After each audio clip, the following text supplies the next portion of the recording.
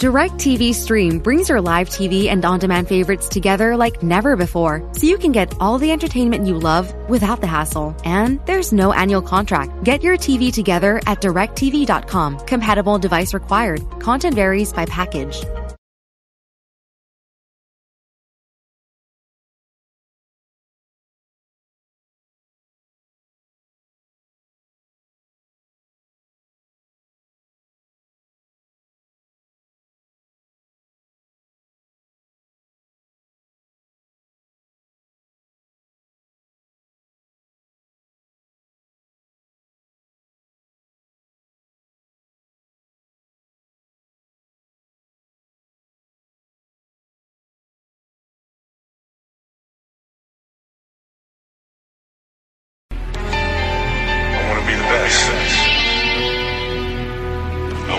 Simple and plain. That's why I play the game. To be the best, you have to win. And that's what drives me. Welcome back, everybody, to another episode of the Clutch Talk podcast /YouTube/ We Do It All. As always, I am your host, John. Very happy to be here. Jenner, my brother, what's up, man? Yo, excited to be here. Ready to get this Coach of the Year, Awards of the Year started, you know. Jenner trying to jump the gate. He trying to let y'all know what awards are we doing today, man. I don't want to reveal them, but you know, I was just telling you, I was having a little conversation with my buddy LeBron, and he was telling me he's really excited for this because he loves the Clutch Talk Awards way more than the regular NBA awards. So, you know, he said, "Man, Junior, when we're gonna get these Clutch Talk Awards out?" I'm like, "Just relax, LeBron. We'll get them out when we get them out, man. Don't press me. Just watch LeBron." LeBron was he was a recipient of that award, a couple of his awards last season, man. So we'll see if he's in the running for this season, man. Yes, sir. But yes, sir, man. So that's what we got today, man. Today we got we're going over the season awards, man. We're going over the Defensive Player of the Year, Rookie of the Year, and Coach of the Year. So make sure you guys stay tuned for next week's episode. That's where we're going to go over the highly coveted MVP, Sixth Man of the Year, and Most Improved, man. So stay tuned for that. But without no further ado, Jenner, as long as everybody has already liked the video, subscribe to the channel, and comment something down below. Let's jump into these debates, man. Let's do it. Let's do it. So let's start with the most boring category, the most boring award that is given out every single year. Let's start with Coach of the Year. Jenner, before we even get into this, tell me who you got. Who you got for Coach of the Year? All right. So it was between Tom Thibodeau, Monty Williams, or Quinn Snyder. And I knew for me it was really only between Williams and Tibbs. And that's no knock on Snyder, but he's got all the tools he needs to do what he did. And you can really make the same argument for Williams, especially since he has the tools and his team already missed the playoffs last year, meaning they had plenty of time to rest up. But Tibbs, it's his first year with the Knicks, which is extremely impressive. He doesn't have nearly the tools that Williams or Snyder has, yet look at his team, right? Sure, it's an easier conference, but the proportions are not alike. The Knicks are not even close to the Suns or the Jazz on paper, right? So Tibbs had to overcome more to get to where he is. He propelled the Knicks into fourth spot in the East, which is pretty impressive. That's the highest for any team not named Bucks, Sixers, or Nets. And he brought the Knicks to the playoffs for the first time since 12-13. So that's pretty impressive. And on top of all that, there's huge pressure when it comes to coaching a big market. And then look at New York, arguably the second biggest market in the country. And he did it. So huge props to Tibbs, and that's my Coach of the Year pick. What about you, John? Who do you got? Man, I got to agree with you on this, man. Tibbs came through and honestly, the reason why I have to go with Tibbs on this one is because let's look at the Knicks, man. Like at the beginning of the season, you know, if you go back to the start of the season when we dropped the prediction of where teams are going to fall into the seeding, you know, I'm pretty sure you had the Knicks at like 12, and I had the Knicks in the last spot in the East, man. Before. Exactly, right? Shout out to homie Nick. Nick had him making the playoffs, but, both me and you and the majority of rational human beings had the Knicks sitting at the bottom of the East, man. But for Tom Thibodeau to be able to get them to the fourth spot in the East, and without them having a real true star, because in today's NBA, when you have a real true star who can just score at will, you're going to win a couple of games just off pure talent. But Tom Thibodeau does not have that. Julius Randle, he is a good player, but he's not scoring because he's so much better than everybody.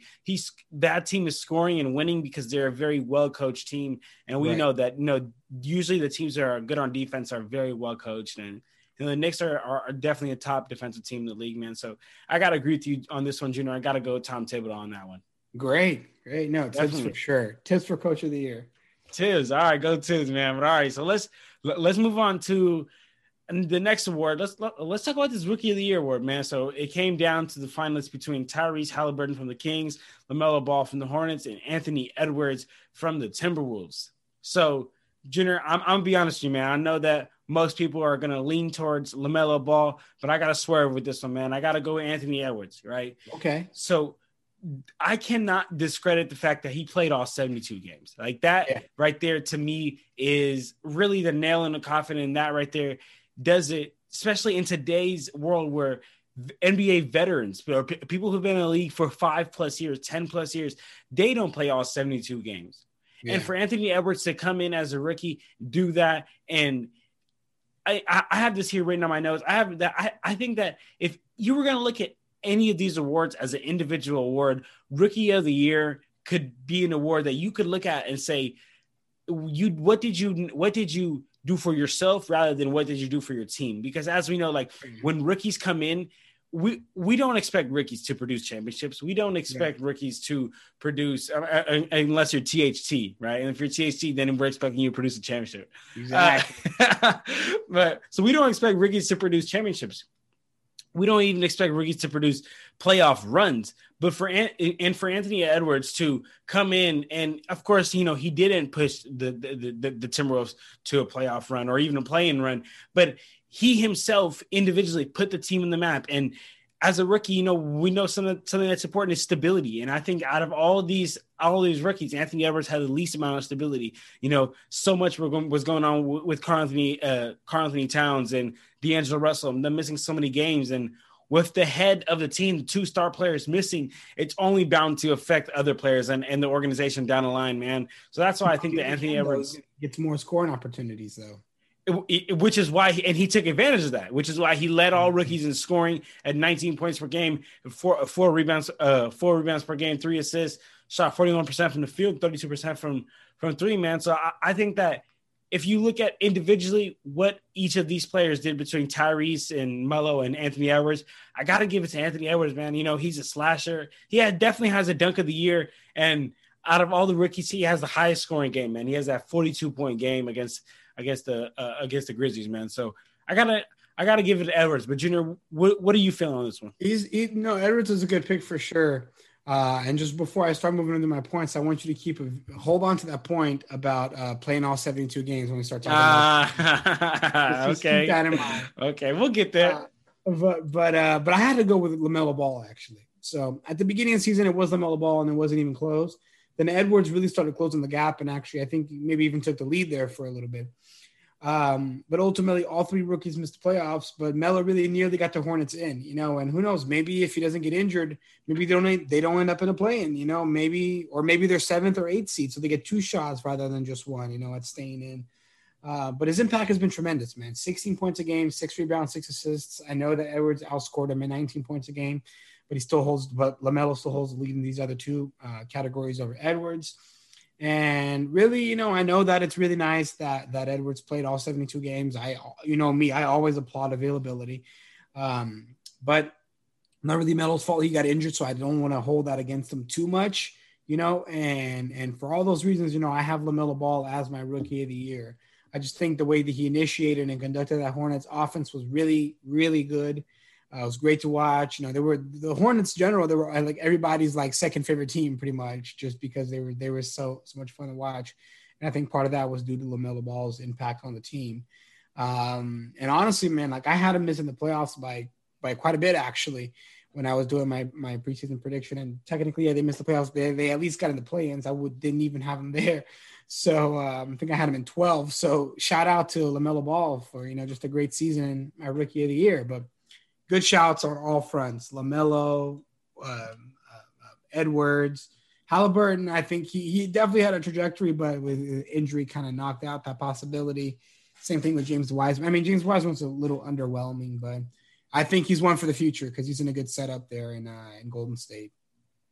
Definitely. So then, Junior, let me ask you this question then. Considering the current situation, the current team situation, and where they are as players and the players around them and everything, and GM and organization and everything, considering everything between Halliburton, LaMelo, Anthony Edwards, and let's just throw Wiseman in there because I feel like he definitely would have been in the race if injuries wouldn't have hampered him so much.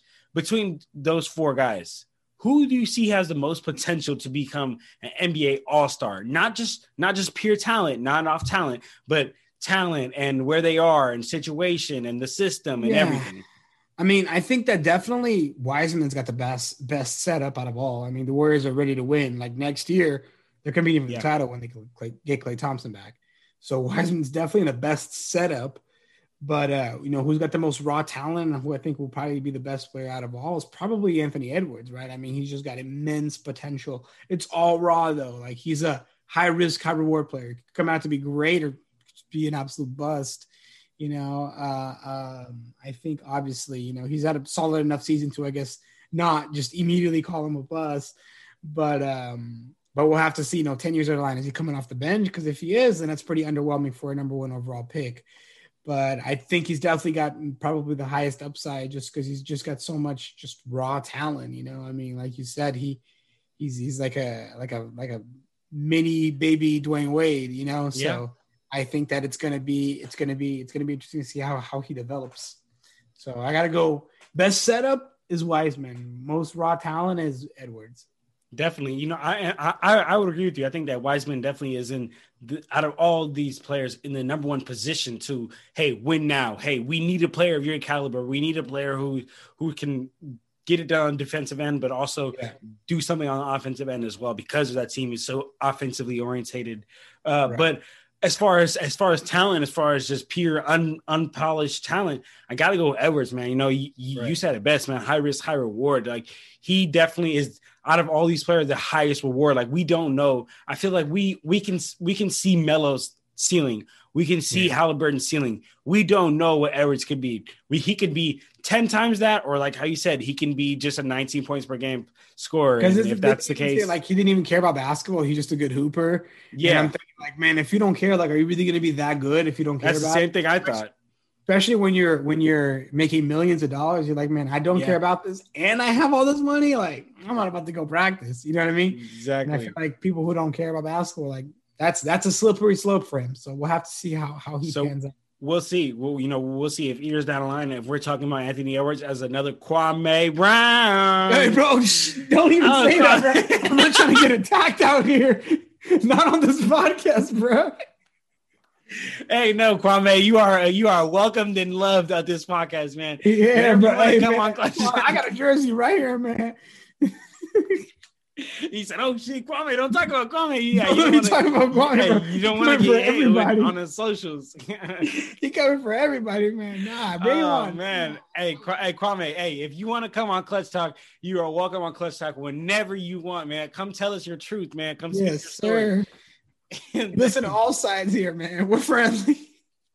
You don't need to come at us on Twitter or on Instagram, Kwame.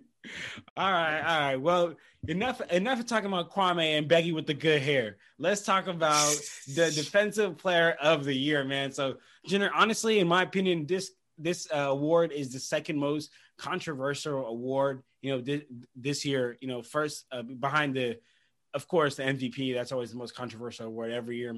But to me personally, this is pretty easy, right?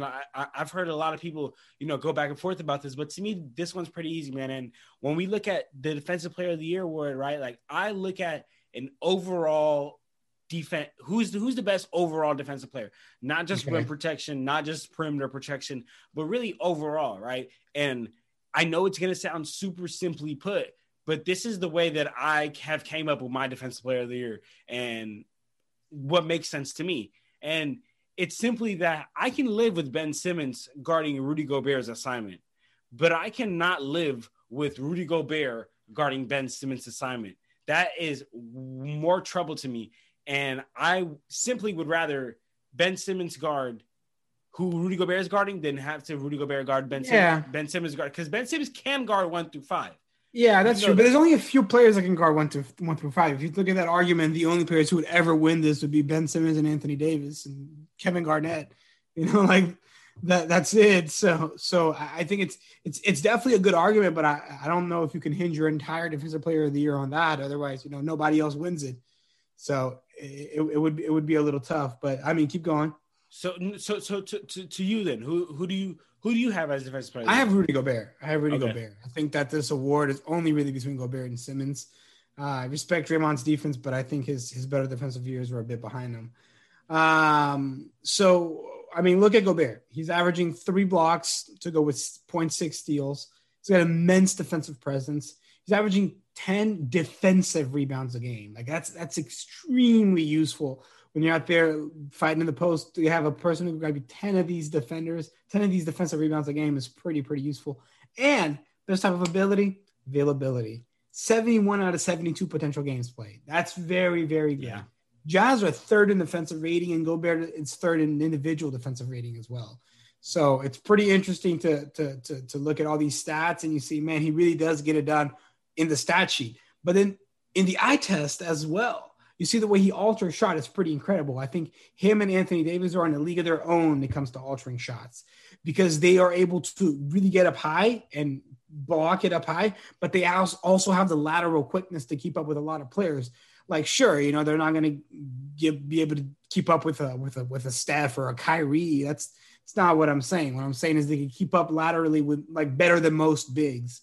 So because of that, I have to go with Rudy Gobert as my defensive player of the year this year, just because I feel like he's giving you the stats, he's giving you the eye test, he's giving you the defensive presence, and he's just being able to get it done. And while I agree that Ben Simmons is a much more versatile player, I think that Rudy Gobert just does focus on one thing, which is paint defense, but he does an excellent job doing that.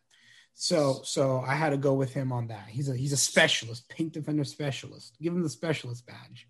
Okay, give him a 2K specialist badge. All right. So then, Junior, let me ask you this. So I know you're not saying that you think rim protection is more important than perimeter defense. I know you're not hinging your entire argument off blocks, but right.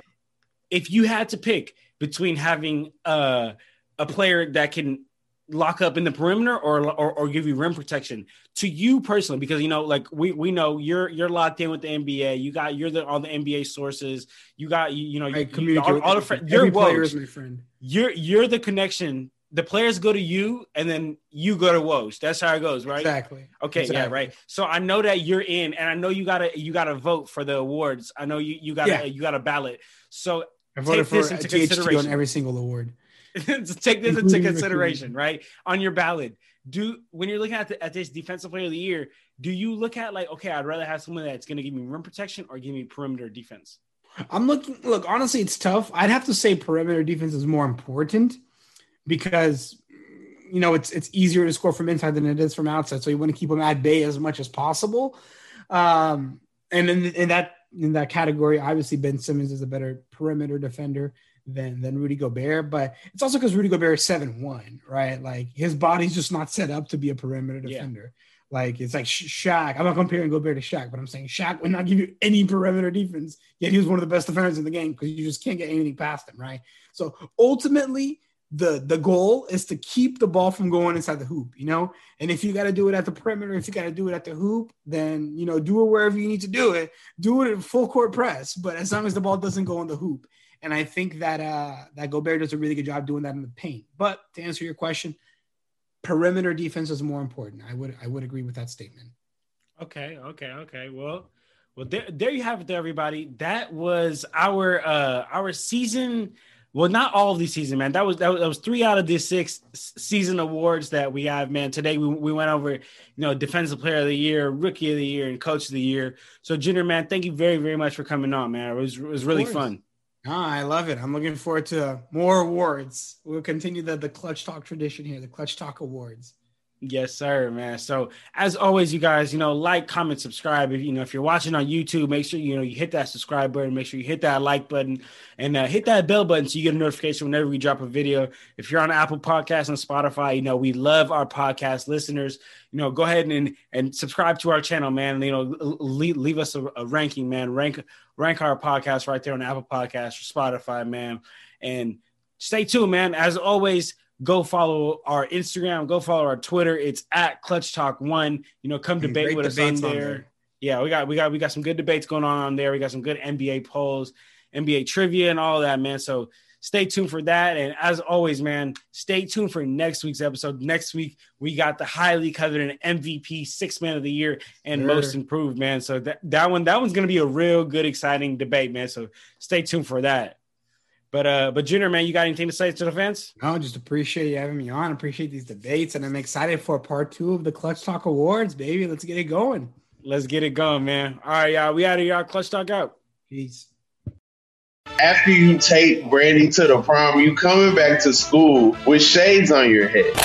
Literally looks like a jersey that you would leave out on the side of the street to get picked up by the garbage company like the next day. Me and Matt say we're 6'4", but I think we're each probably an inch shorter than that. Me rounding up hurts nobody, helps everybody. Basketball tales so strange, you didn't know that you didn't know them. So listen up, y'all. It's NBA Storytime, available wherever you get your podcasts.